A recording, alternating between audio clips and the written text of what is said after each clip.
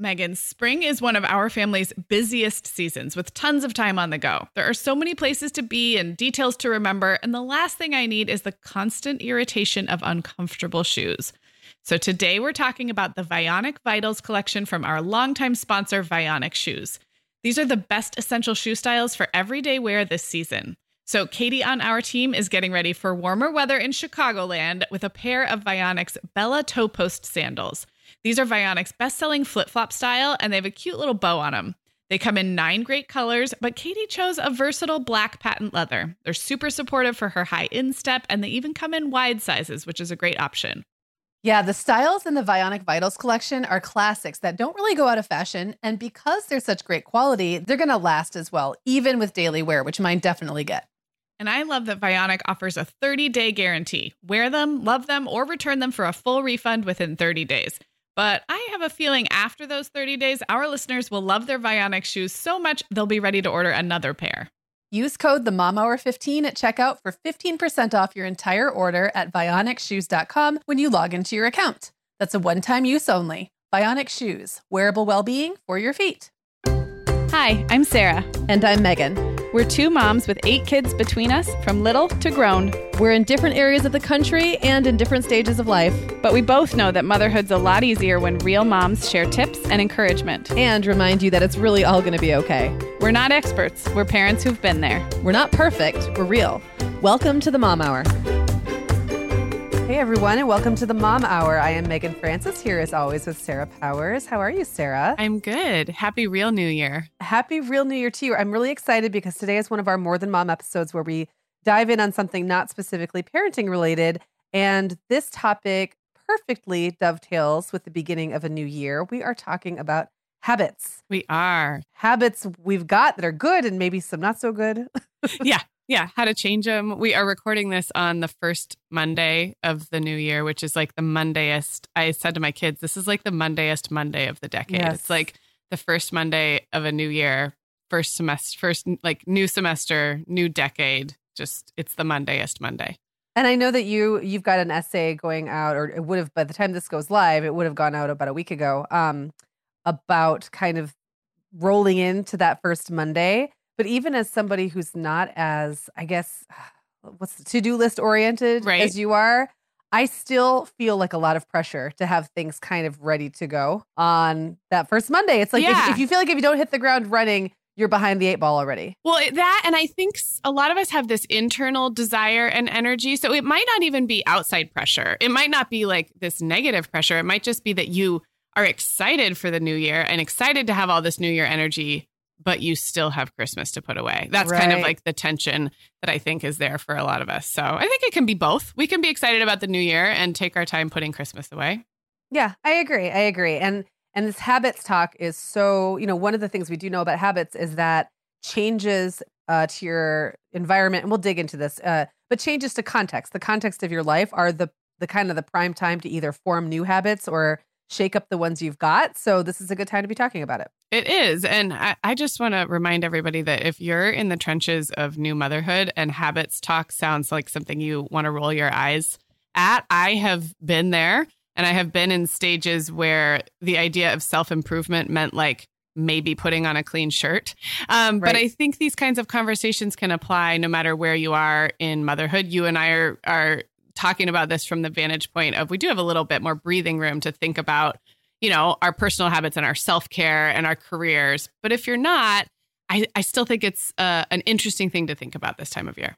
It is. I actually am reading, and we're going to talk a little bit about the books that we're both reading, 2 different books on habits. But the one that I'm reading is called Good Habits, Bad Habits by Wendy Wood. And she mentions that having small children is actually one, I don't even know if she said small children, but I think that's one of the factors that make you, the word that she uses is flexible, more flexible to habits, because everything is an upheaval all the time. And that can actually be a good thing because while it might be harder to establish good habits, it also means that you're not as likely to get kind of stuck in a rut with worse habits. Yes, I because agree everything's with that. Changing all the time. Yeah. So yeah, I agree. It can be seen as an opportunity, not Agreed. just an obstacle. Yeah.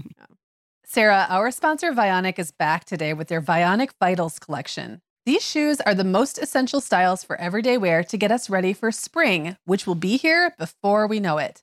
We've already talked about my Uptown loafers and Willa slip-on flat and your Chardonnay heeled sandal, but this collection also includes the Walk 23 classic sneaker.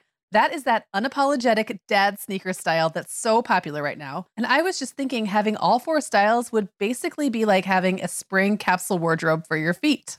Oh my gosh, that is actually such a genius idea, Megan. I love where you're going with this.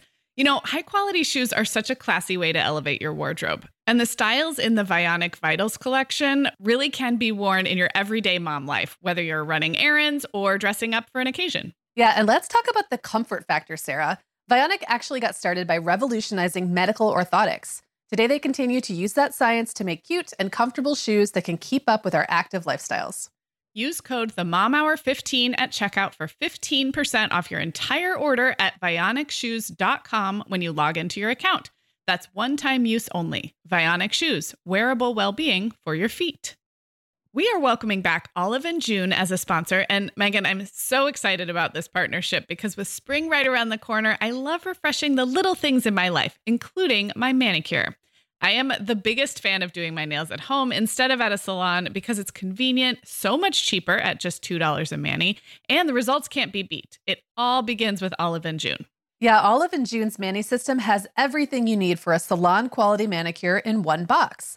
These are profesh tools designed just for DIY. A couple of the items included are their best-selling Poppy, which makes it so easy to brush on a smooth coat, even with your non-dominant hand, which you do have to use about half the time, it turns out, and their award-winning cuticle serum, which is so nourishing and a finishing touch I love. Well, I've been a big fan of their quick dry polish for a while now. It seriously dries in about a minute, making it perfect for busy moms. Visit oliveandjune.com/themomhour for 20% off your first Mani System. That's oliveandjune.com/THEMOMHOUR for 20% off your first Mani System. Okay, so Sarah, let's do something we don't do on this show very often, and it might be amazing to you that I'm the one suggesting this.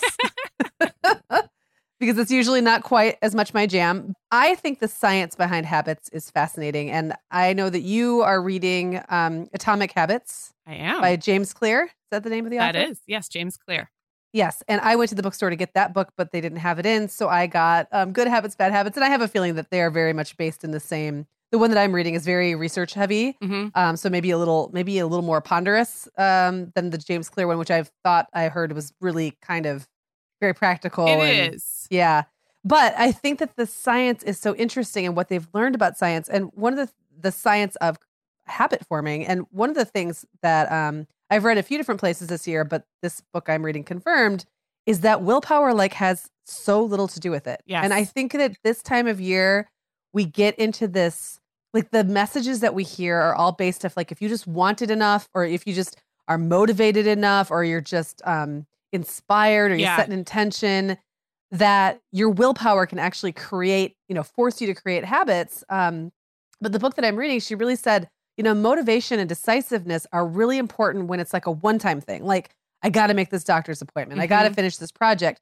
But if you want to do something that requires sustained effort over time, you actually want the willpower and intention to go away. Yes. You want your body and your mind to just do it for you. And that to me, it's it makes it so much easier and simpler in a way. But really flies in the face of so much of what we internalize about exercise and diet and budgeting and that rhetoric. It's just it could be really heavy this time of year. No, totally. So Atomic Habits by James Clear, which I am reading, has much of the same. He doesn't spend a ton of time on the behavioral science, although it's clear he is well read in it and he'll reference things. But yeah, a habit by definition is something that you are not thinking about consciously. And so he talks a lot about using what we know about habits, because there are, he says he doesn't even really call them good habits or bad habits, but habits that are serving you or habits that are not serving you. But kind of tricking ourselves to using what we know about habits to set up our environment so that those things can become automatic, which I agree. I think that is really interesting. Yeah. And one point that the Good Habits, Bad Habits book, which is kind of funny that's a differentiating point between the two, is that she talks about the more you think about something, the less likely you are to have success at it. So if all you think about is the fact that you're not going to eat this, or the fact that you have to have willpower to exercise or whatever, those can actually get in your way. Yeah. And the more forgetful you get about it, the better. Yeah. No, I love it. One of the early parts of the book that I was like a big aha for me, and it's perfect for the new year, is he talked about habits as they relate to goals versus systems. So goals are something that are great. We set them in our business. A lot of us set them at the new year, and there's nothing wrong with goal setting. And he doesn't say anything bad about goal setting, but he talked about the distinction between goals and systems. So the goal is the thing you want to do. And he made the point that all sports teams have the same goal to win the game, right? Like that's everyone's goal is to win. They don't all achieve that goal. And so some of the psychology about not achieving your goal or falling short can really really have a negative effect on the habits that you're doing to get there. So if you're subject to the kind of highs and lows of meeting a goal or not, it can be hard. Whereas if you focus on the systems, you end up often achieving that same goal, but instead you've put the systems in place where the habits are consistent. Does that make sense? Yeah, so it's just totally. kind of like a summary. But I thought that was really interesting. And again, it's not either or. It's not that setting goals is bad, but as someone who does like systems, and I think a lot about systems, but I'm not always great about actually implementing. So that was a really good reminder to me that there's a distinction between the two. And the one that's probably going to support better habits is thinking more about systems. And while this sounds super businessy or like sportsy, I actually think the systems we have in our home and the habits we create with our kids, it all applies. It's all part of the same stuff. Yeah. One thing that really popped out at me is the fact that this time of year, there's a lot of temptation or pressure to go really public about the things you plan or intend to do. And so I was thinking about that in the context of this yoga challenge I did last year, 60, days of yoga, 60 yoga classes in 59 days. Let's just be clear. And how that's really not habit forming. That is a one-time, that's kind of like the thing I said, I'm going to do this thing. I'm motivated to do it. This is like a one and done. Like this is it's a project, right? But at the end of that, and I was very happy that I completed it last year. I think there were tons of benefits.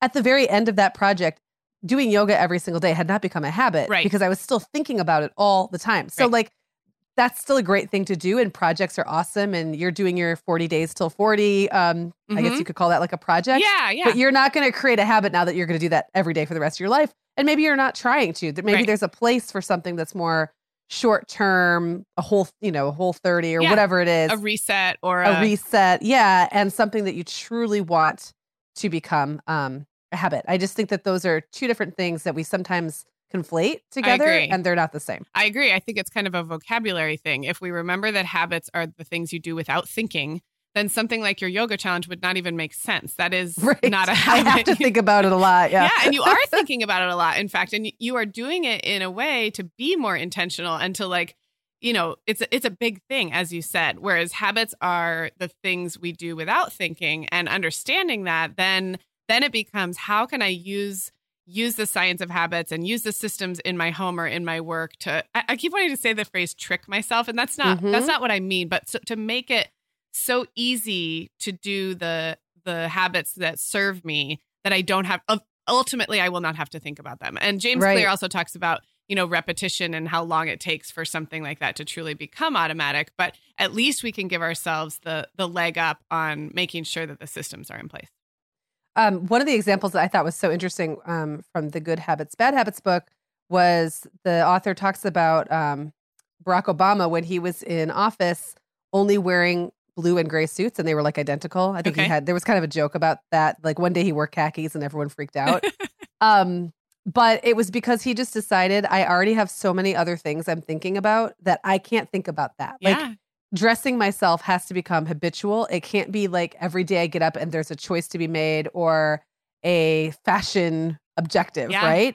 And that was like one way he kind of simplified his environment to make the habit make itself, I guess. And that's kind of an extreme example. But sometimes I think when you're really overwhelmed, you can remove choices that don't need to be there. And that's something painless. Like who cares, right? It's not the same as like forcing yourself to, I don't know, skip dessert or whatever. Right. I think there was no like real emotional loss for him probably. Exactly. He didn't probably love deciding what to wear every day. Maybe he did. I don't know. Maybe, I don't know. Another thing that was talked about in this book is the fact that like we all kind of are subject to certain cyclical opportunities. Mhm. Like she made the point that people change jobs about every 4 years, people move about every 11 years. And those are some of the best times to shake up things and create new habits Yeah. or just change the ones you have. I also found that being pregnant and having new babies were a great time. Like when you have a new baby and it's chaotic, no, you're probably not. Well, the funny thing is you are establishing habits. You're Mhm. probably just not thinking about them really clearly, right? Yeah. And they But may not be the everything ones that like that you want. fill your cup and serve you. Their habits around like when you wash the pump parts and stuff. Right, exactly. But I think the point is that when there's a time of big change like that, your environment is shifting, everything, the context, Yeah. everything is changing. And so that's when you're the most flexible or plastic. And Mhm. that's when you can really, if you're able, if you have the wherewithal or the time or the ability to sit and think about it, those are good times to kind of jump on those things. Yes, I love that. A couple of things that jumped out from my book have to do with when you're introducing a new habit, using your existing habits or your environment to kind of support the process. So a couple different things he talks about is one is he calls habit stacking. And he's an advocate for being very specific about when and where you'll do your new habit, which, as we know from goal setting, like when you write it down, when you tell somebody else, and when you're specific about the time and place, it holds you accountable. I know this. Why we don't all do this, I don't know. But rather than saying, I'm going to floss every day, for example, I have made that resolution in the past. You can say after whatever you would do, after I eat breakfast, I will floss and brush my teeth. And you tie it to something that happens every day anyway. The example I always use for this is that my dad would put his vitamin pack on top of his empty glass of wine so that when he went... Because he knew he wasn't going to not drink the wine. He wasn't going to not have his nightly glass of red wine. So pairing the existing habit with the thing you want to do, whether or not they're related, kind of doesn't matter, but it's anchoring it to a very specific, doesn't have to be the same time of day, even if it's tied to the same activity. So for everybody, that would look like something different. But, if you wanted to start a gratitude journal, rather than saying, I'm going to write my gratitudes every day, you could say, after I get home from preschool drop off every day, I'm going to write down, so like tying it to something really specific that happens every day. And then the other one he uses, and Gretchen Rubin, I think this is what she calls the strategy of pairing, although I could be mixing up the two because they're both about pairing.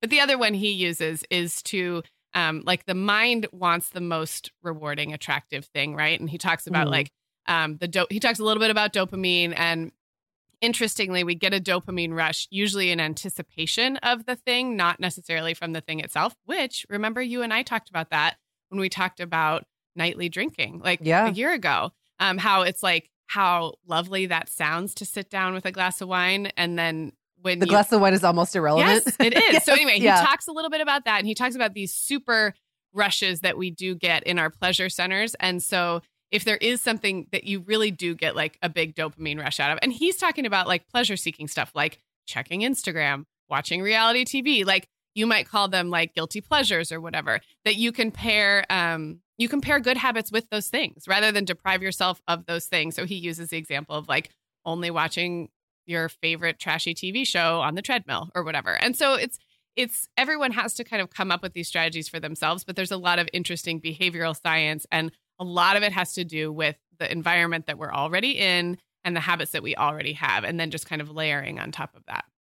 One thing I thought was so interesting about just the research behind this is really how much less sophisticated our brains are than we'd like to think. And they're both incredibly sophisticated and incredibly irrational and predictably. There's even a book called Predictably Irrational, I believe, which I haven't read, but I think it's about the reason we make choices. And one of the things that popped out at me about in the book I was reading was just about things like if you have a bowl of popcorn that's closer to you, you're more likely to eat more of the popcorn than if it's further away. I mean, it sounds like you would think that we have more control or more choice in the matter, but most of us are kind of on autopilot. We're not using all of our conscious senses all day long, or at least we're not using our senses consciously. They're just there kind of operating in the background. And a lot of this is evolutionary. Like the more your brain can kind of offload the work of thinking, the more, say, you had to like hunt down your food every day, that you'd be able to focus on that. And so it's got there's a good reason for it. But like you were saying, harnessing it in a way that serves you is different from just going along with the fact that it's going to happen anyway. Yes. Like the fact that your brain is going to do what it's going to do anyway. You can be intentional about getting in front of it, even if you can't always be intentional about making the choice you'd like to make in that moment, every single moment. It's like we have to be smarter than our brains. Like we have to, than our lizard brains.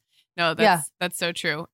Maybe before we go to break, I know it's popular in a lot of books like this to figure out like how many days you have to do something or how often you have to do something for it to become a habit. I think, I mean, what we're realizing is like, you can never really take your eye off the ball, right? Like we're looking for that automation for this behavioral change. But one thing I thought was interesting, he did share some science that talked about it being all about the repetition and the frequency as opposed to the number of times. So if you're looking to do a new habit, I'm a big fan of things that happen like in a rhythm, like maybe weekly or monthly or quarterly. In terms of habits, I think he would probably argue that the highest frequency that you can sustain, in other words, like if you can, I am doing this 40 days to 40 and I am going to walk every day. It's just walking.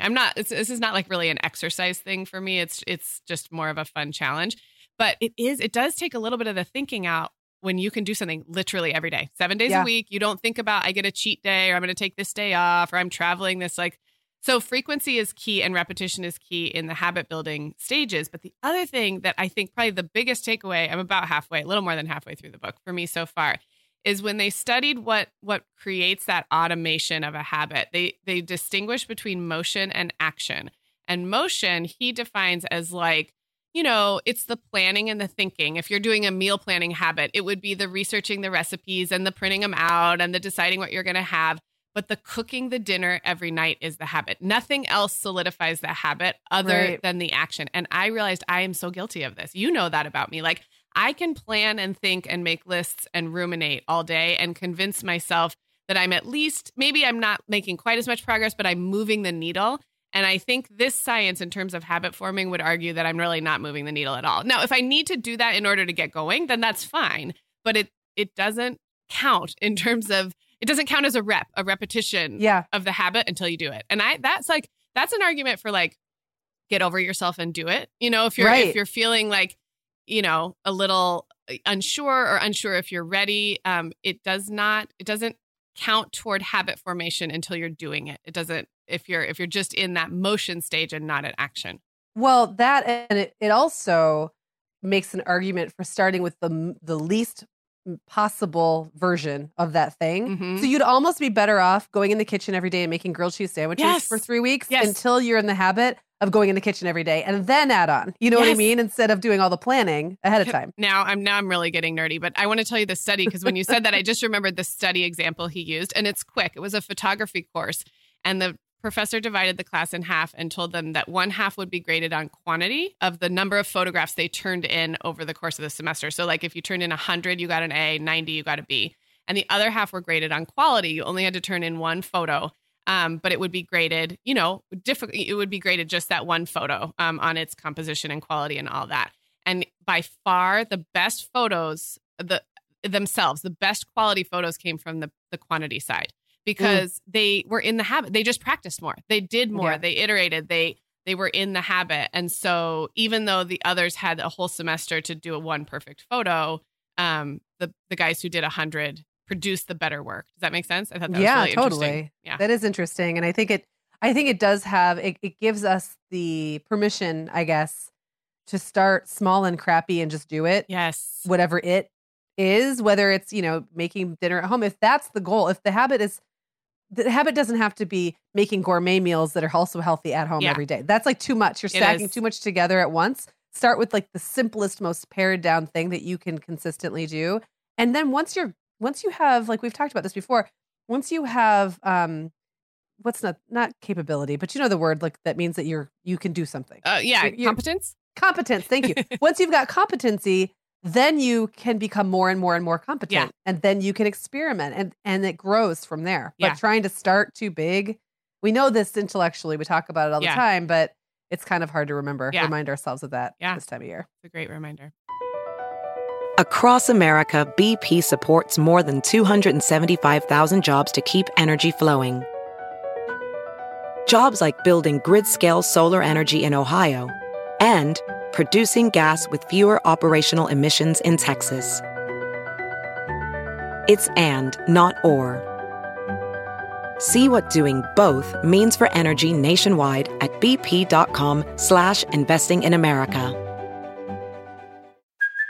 Hey, it's Kaylee Cuoco for Priceline. Ready to go to your happy place for a happy price? Well, why didn't you say so? Just download the Priceline app right now and save up to 60% on hotels. So whether it's Cousin Kevin's Kazoo Concert in Kansas City, go Kevin, or Becky's Bachelorette Bash in Bermuda, you never have to miss a trip ever again. So download the Priceline app today. Your savings are waiting.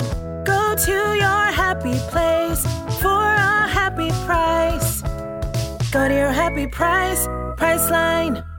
Okay, so that was really fun talking about the science and kind of nerding out over habits. But Sarah, let's get a little more personal now. And we both have long histories of being human and creating and all the habit forming that goes with that, for better or for worse.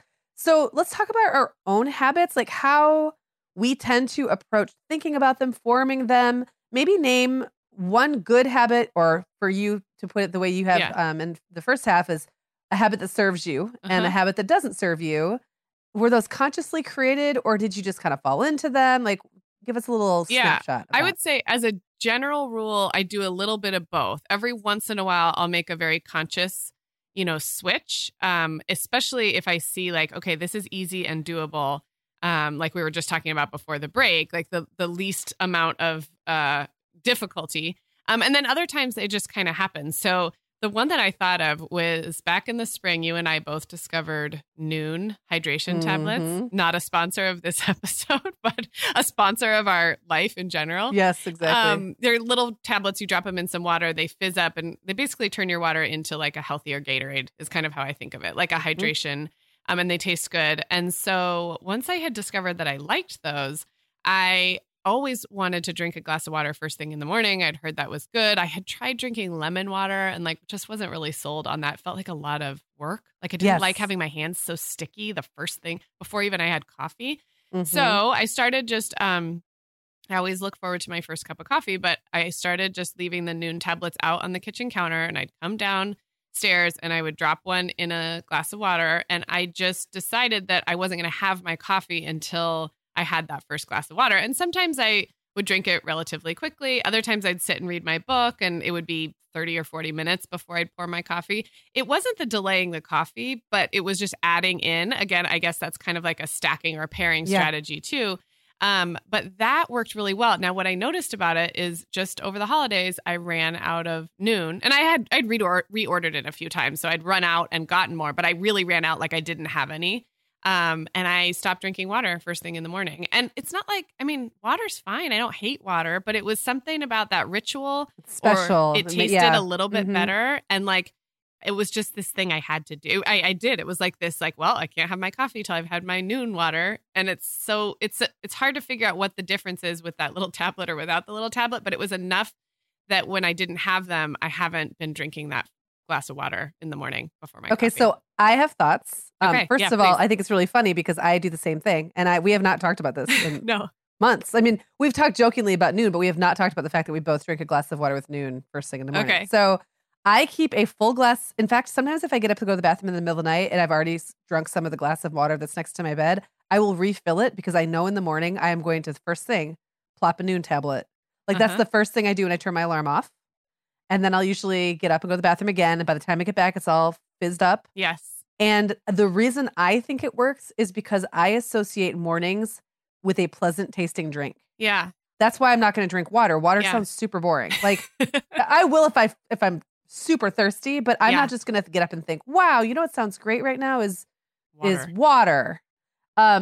And it's got it's not a sugary drink, but it's got a little tiny bit of like whatever. It's got like 15 calories. It feels like something a little substantial, and it almost feels like it's going to help propel me out of bed and get me going. So there's something about the fact that I already associated morning with something that tasted delicious that I could look forward to, that made it easier to push the cup of tea back and do the Noon instead. And I keep the tablets next to my bed and the full glass of water. It's like ready to go. I don't even have to think about it. Right. Okay. Well, now I have thoughts because I'm thinking it's less about the good taste for me, but I do think I associate Noon with feeling good and clear-headed. Remember when we both started we tried it, we were like, we had been traveling, maybe had an extra glass of wine. And I was like, weren't we this someplace, is amazing. Weren't we someplace like super dry too? It was like a really Austin, dry hotel. yeah. Austin. Yes. So yeah, when you have that travel and all the moisture's been sucked out of you, and then you have an extra glass of wine, and it's like, I wake up, I feel like I had 2 bottles of wine, and I didn't, for the record. And it just felt like this magic pill. And I wonder if there's now waking up in my own house when I haven't been traveling, I don't feel that bad, but I do wonder if there's that first association with like, this magic thing will make me feel better. Interesting. That's so funny. And I will say that Noon is the only thing I have right now on whatever it's called on Amazon, the automatic. Yeah. Like subscribe and save. It's literally the only thing I get, because I just thought it's the kind of thing I will so easily run out of, because I have several tubes going at once all over the house, and I don't always keep track of how much is in each one. So I was like, I'm just going to. Well, you all listeners, you heard it here. If you hear Noon as a sponsor of this podcast in like 6 months, we'll be nearly as excited as we were when LaCroix came around like 5 years after we started talking about them. Okay, well, you asked about maybe a negative habit and slipping into one. So I'll just mention one real quickly. Is we are kind of in the habit of watching TV when we go upstairs to bed. So we always watch a show downstairs after the kids are in bed. That's very like intentional. I really like that TV watching. We watch together. And then sometimes I get drowsy. And as soon as I do, we say, well, let's just stop and we'll just go upstairs and go to bed. So then I wash my face, get back in bed. And then I decide I want to watch another TV show. And we'll usually put on like like Schitt's Creek or The Daily Show or something kind of light and funny that I don't care if I see the whole thing. Now, this isn't the worst habit in the world, but it's not exactly how I want to fall asleep. And what I notice is like, I feel like my brain is telling me I'm not done watching TV. And that's just not true. Like, I can be done watching TV. It's because I have to walk upstairs, wash my face, like get ready for bed. And it wakes me up just enough to be like, oh, we could watch something else. So that's not a habit I feel super great about. I'd actually rather just watch more TV downstairs, work harder on not falling asleep, and like enjoy it rather than like stumble upstairs and start over. It doesn't feel very good. So one of the things I'm doing I'm going to try to tie it to my reading habits is having a book upstairs already on my nightstand for nighttime reading, because I do most of my reading downstairs in the morning. And so I have an issue where I don't always know, my book is either down when I'm up or up when I'm down. So although I don't usually read 2 books at once, I am playing around with having a lighter book that I read at night that's always by my bed. And that way I can maybe do that instead of watch TV. So, well, this is all very relevant to me because I know very well, I always call it my second, third, and fourth TV wind. Yeah. And so like I have been guilty of staying up super late watching TV. I don't do it anymore very often, but one of the reasons honestly is because I haven't had a TV in my room in a really long time. Yeah. And I'm getting ready to move into a much larger house with my bedroom is absolutely enormous. Ridiculously big. And I kind of want to have a TV in my bedroom because it's truly a master bedroom. It's got its own bathroom. And like, I just love the idea of having it be like a little retreat that I can hang out in and have some privacy. But at the same time, I'm like, I don't want to get in the habit of laying there watching Golden Girls until the sun comes up, which I have been in that habit. So I thought about it. For me, probably not having any broadcast TV will almost solve it. The effort or thought it requires to flip around in like a Netflix or something and choose a show means I'm pretty sparing about it. And I get bored. Like even when I'm watching on the couch, like I'll watch an episode or 2 and I'm getting bored and wandering away. So I'm not too worried, but I'm a little bit worried. Well, just like about how to be intentional about that. And how to make it just difficult enough. That's something James Clear talks about, is making something really easy if you want to do it regularly, or making something just difficult enough. You know, that would be like taking an app off your phone or moving the popcorn bowl across the room. It's so funny that you say that. I'm so spoiled because Brian is like, he's just so easygoing and he handles all the remotes. So I don't even have that as a barrier, because I'll be like, oh my gosh, maybe we should like watch a funny, and he'll be like, he'll just pick one, and you're like, he just like puts it on for me. It's he's just like terrible. your TV Sherpa. I need to tell him to just say no, read your book like and go to bed, he lady. needs to become like your restraint for you. Yeah. That is so funny. Well, having the upstairs book and the downstairs book again for the first time in a long time. My bedroom is going to be, I don't even remember the last time my bedroom was on a separate floor than the main floor. Okay. Like my bedroom has been on the first floor for the last 4 houses I lived in. So this is like something I'm going to have to retrain my brain how to deal with having most of my stuff up in my bedroom when I'm still spending most of my day downstairs. Like how to kind of have those two different spaces that I use the way I want them to be used. Yeah, because your bedroom is like command central. And that's not Yes. really how I operate at all. Yeah. Except for laundry. My bedroom is laundry command central because we have upstairs laundry, but Right. I mean, like I'm going to want to be spending time downstairs in my nice big kitchen, during the day. That's where I think I'm going to be drawn to. yeah. But my work is going to continue to be up in my bedroom, and like I'm going to want to have reading material up in my bedroom. So I'm just going to have to think about, and that's kind of the exciting thing about setting up a new Yeah. environment, because I get to set it up the way, like I love the idea of going into this thinking, what is the way I can set this new home up to support what I want to do, Right. whatever those things are. Yeah. So Sarah, I totally just like trampled over both yours, but it's kind of funny. They both had a lot of relevance to my life. Yeah, I'm glad to be relevant to you. So how about you. you and some of your personal habits? Okay, so one that I think is really funny is that I started flossing twice a day, and I have no idea how it Twice a happened. day. I don't even know how it happened, Sarah. This is like So- above and beyond. Right, but like, remember how was it like a year ago that you Yeah. made like a resolution I of you were going to did. floss? Yeah, it was like 2 or 3 years ago. But yes. Okay, so that's been in the back of my head, and I have floss, and I would floss every now and then, and I think I really, honest to God, don't exactly know what happened, except one day, I think I flossed and was really grossed out by how much food I got out of my teeth. Like it was just Yeah. was one of those where I was like, wow, I feel like are the gaps in my teeth getting bigger and there's more, like maybe it was just a gross day that I ate a bunch of bread. I don't know. But it was just like something about it was super satisfying. Yes, like having it be it done is. was like, ooh, like that felt really good. So then that night I was like, I think I'll do that again, see if I can get more out. And I have flossed twice a day ever since. And it's probably been 6 months at least. So what I think is crazy about this is that I accidentally created a habit. I don't even remember how or why, really. I'm sure you talking about flossing was somewhere in my head, Yeah. and the fact that you're supposed to has been in my head for 40 years, like whatever, but it just kind of happened. I just think that that's really funny. I think that, first of go all, ahead. it's so good for you. It really Yeah. is like, it is one of the best things you can do for yourself. So I'm really proud of you.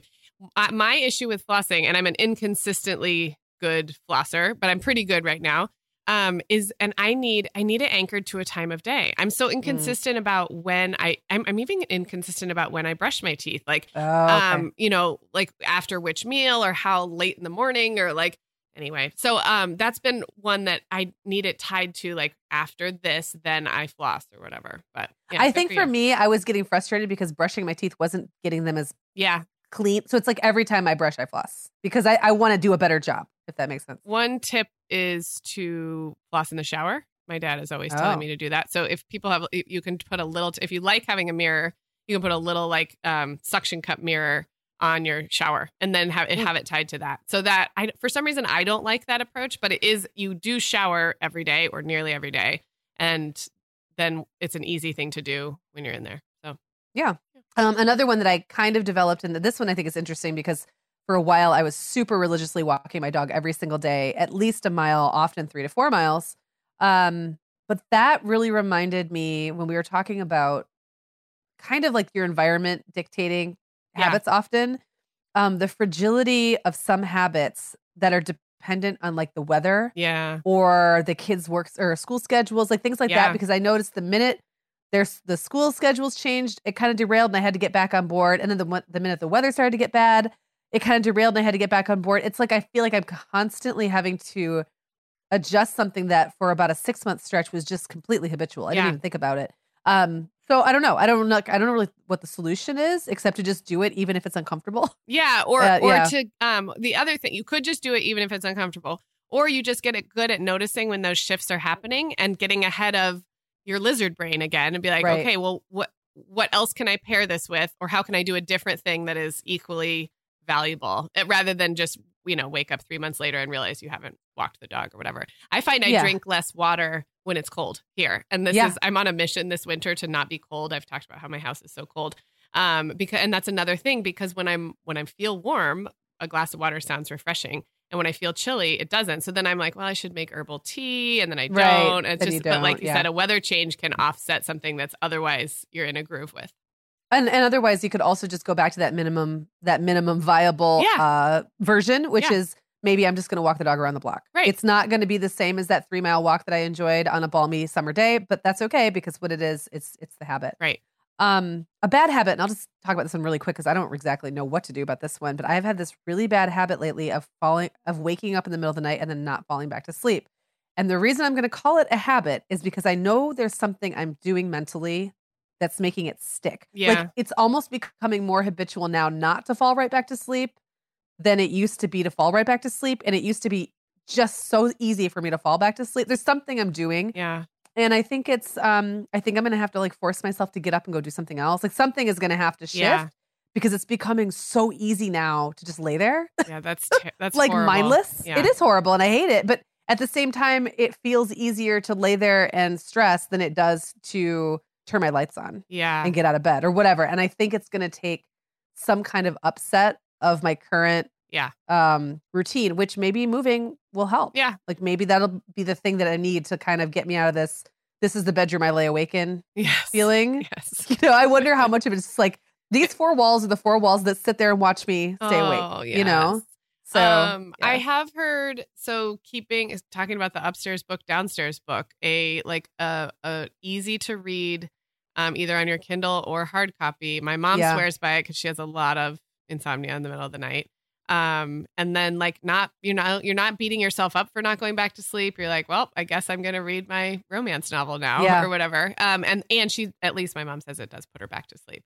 So and I have noticed that if I keep my Kindle like at the lowest darkness setting, my thing is I'll actually think, well, that's going to wake me up more. And so it's like I had this war with myself and I just need to get over it. Yeah. And you would need to have a book that is pleasant and sleepy and not going to get your like juices flowing. And then Gravity Blanket is the other thing I always bring up because I think I don't use mine every night. It makes me very hot. And actually mine's too heavy for my body weight, I think.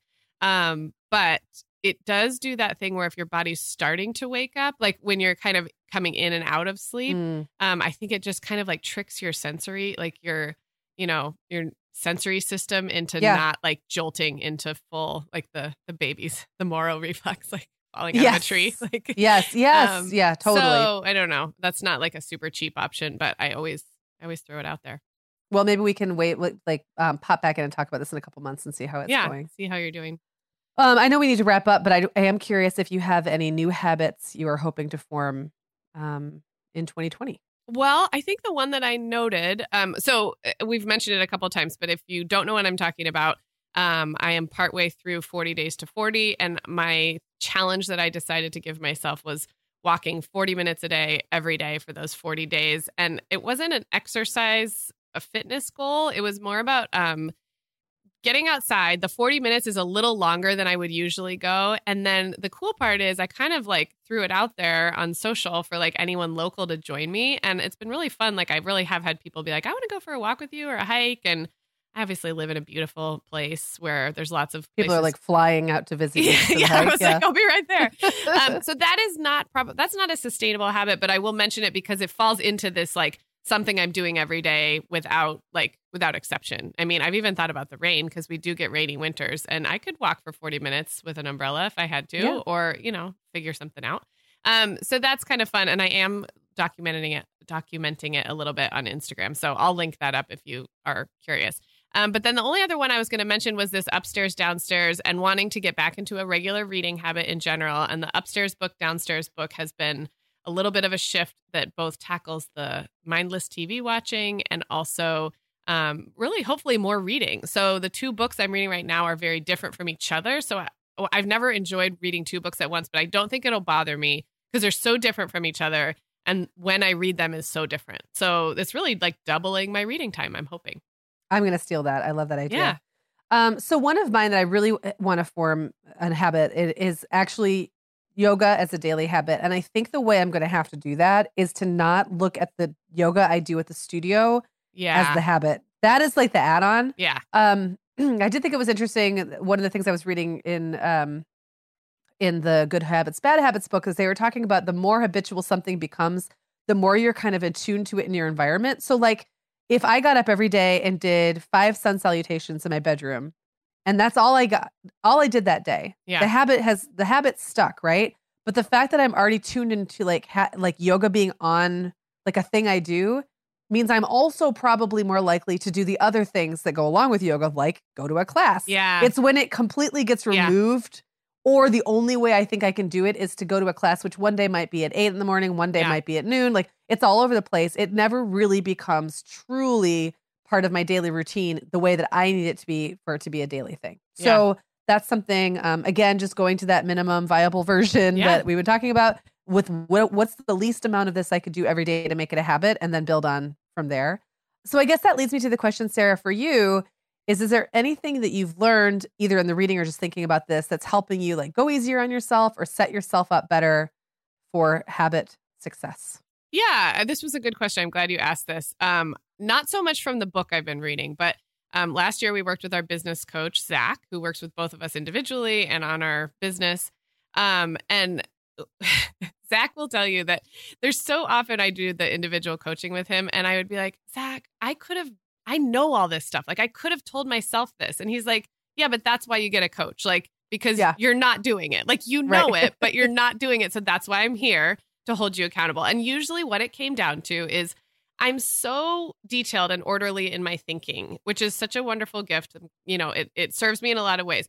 It can trick me into thinking I don't need to take the next step, which would be in a lot of cases, that means putting it on my calendar or committing to a specific time, or maybe it might mean putting a system in place. We talked about systems and my brain is systems oriented, but you know, in our business, I still sometimes resist like, oh, I could just do it the way I always have done, you know? Right. So I think what I'm learning about myself is that I am not above or exempt or immune from some of these simple steps that really help put a habit in place. And I think I tell myself the story sometimes because I am schedule oriented and calendar oriented and detail oriented that I'm trucking along habitually pretty good. And every time I read a book like this or kind of have one of these calls with Zach, I realize like, oh, these things I'm not already doing it all. Maybe that's the Enneagram 1 in me, is I feel like I'm already doing the best that I can. So leave me alone or something. I don't know. That's funny.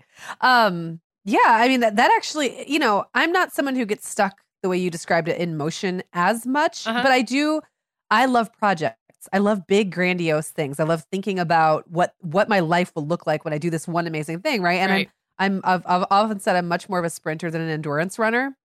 So I resist little things. I resist the little boring crap of life. But you know, whether I know it or not, whether I'm thinking about it or not, life really is made up of the little boring crap. Like the little moments that you're either doing or not doing the thing is what life is. And I might as well accept that and take control of that to whatever extent I can. I mean, I'm always going to be project oriented. I still find it really inspiring to throw myself into something with a deadline or like a very specific outcome or whatever. But I can't just hop from one to the next, to the next, to the next without thinking about the little stuff, because the little stuff is happening anyway. Right. Well, and I think a habits enthusiast would probably say that the more you can automate the little stuff and like get your systems in place, actually the more freedom you'll have for the big creative projects and the better kind of foundation you'll have to execute on those. So you kind of get to have your cake and eat it too, really. Oh, I like that. Is what they'd say. That's what James Clear would say. Thank you. Yeah, you're welcome. I was going to ask before we wrap if you have noticed anything about habits playing out with your older kids and teens. I know this is a more than mom, but I always think it's interesting to see if we notice anything about what we're talking about as it relates to kids. And if you need to think, I have a couple thoughts. Yeah, go ahead. I do have some thoughts, but you talking will probably inspire more. Yeah, I mean, I think sometimes I'm guilty of wanting my kids to have the same desires around things like personal care and keeping a clean house. And like, I fall into that trap where I'm like, why can't you just pick up your stuff? Like, it's not that hard. And what I realize I'm doing is I'm sort of imposing my value systems and my maturity onto them, which really they have no desire. Like, and I can remember being a kid and literally like having it didn't matter to me at all picking up after myself or this or that, or taking, brushing my hair or. So while, I could judge my kids for that, or I could just say, okay, well, that's not a priority for them. So that's not a habit that it's not ever going to become a habit for them right now because it's not a priority for them. But what I have kind of tried to shift, and I'll use flossing as an example. So my kids do need to like be flossing at some level because all of them get a lot of buildup when we go to the dentist and they always make me feel really guilty. And I always felt guilty about it. And of course, the kids were not going to remember to floss. So finally, we got the little handheld flossers, which are really easy for them to do. And we made it just became an automatic part of getting ready for bed. And what I realized was we were out of the habit of expecting them to floss. Like it wasn't them who needed the flossing habit. It was me who needed the habit of making it a non-negotiable. Not like it was a big fight or anything, but I needed to see it as a regular habitual part of the evening routine as opposed to expecting them to. So that was one thing. And then the other thing I think with kids and habits is I think we really can help them with some good habits, but it's not maybe around the things we think. So things like whining or talking back or the way that they speak to you, I think those can be habits that we either reinforce in a good way or in a not so good way with our kids. And I think all the same rules apply. It's like, it's regular practice. So if you don't like when your kids don't say thank you, for example, and that may not be a hill you want to die on, but if it is, it has to be expected every single time and it has to become automatic. And I have seen certain things become automatic with my kids, clearing their plate after a meal or, doing something, saying thank you or saying please. So they are capable. It's just maybe not always in the areas we think we want them to be. Well, I love this because it totally ties in with the thing that the drum I've been beating for 20 years now or however long, probably only 15, took me that long to figure it out, is the active management thing as a mom. Like we can't get away from it. It is a thing because your kids are not only are they not motivated by the same things we're motivated by, but it takes a really long time for them developmentally to see consequences to those small actions. Not only do they not care, they don't even make the connection. Partly because as their parents, we protect them from consequences. And we should. I mean, like, for example, 4 on the floor. We talked about this, on the show before. I will beat that drum to my kids. 4 on the floor. That means, which I just found out recently is a drumming term. I did not know that. Yes, it's something about drumming. I don't know exactly what it is. It might just be the beat. I don't know, but it's 4 on the floor. Oh, that makes sense. Because the pedal, right? Like you're setting the beat. Like, Yes. Got it. But I use it to tell my kids to quit rocking in their chairs. Yes. Because it drives me crazy. And I know that at some point they could, flip over and bust their heads open.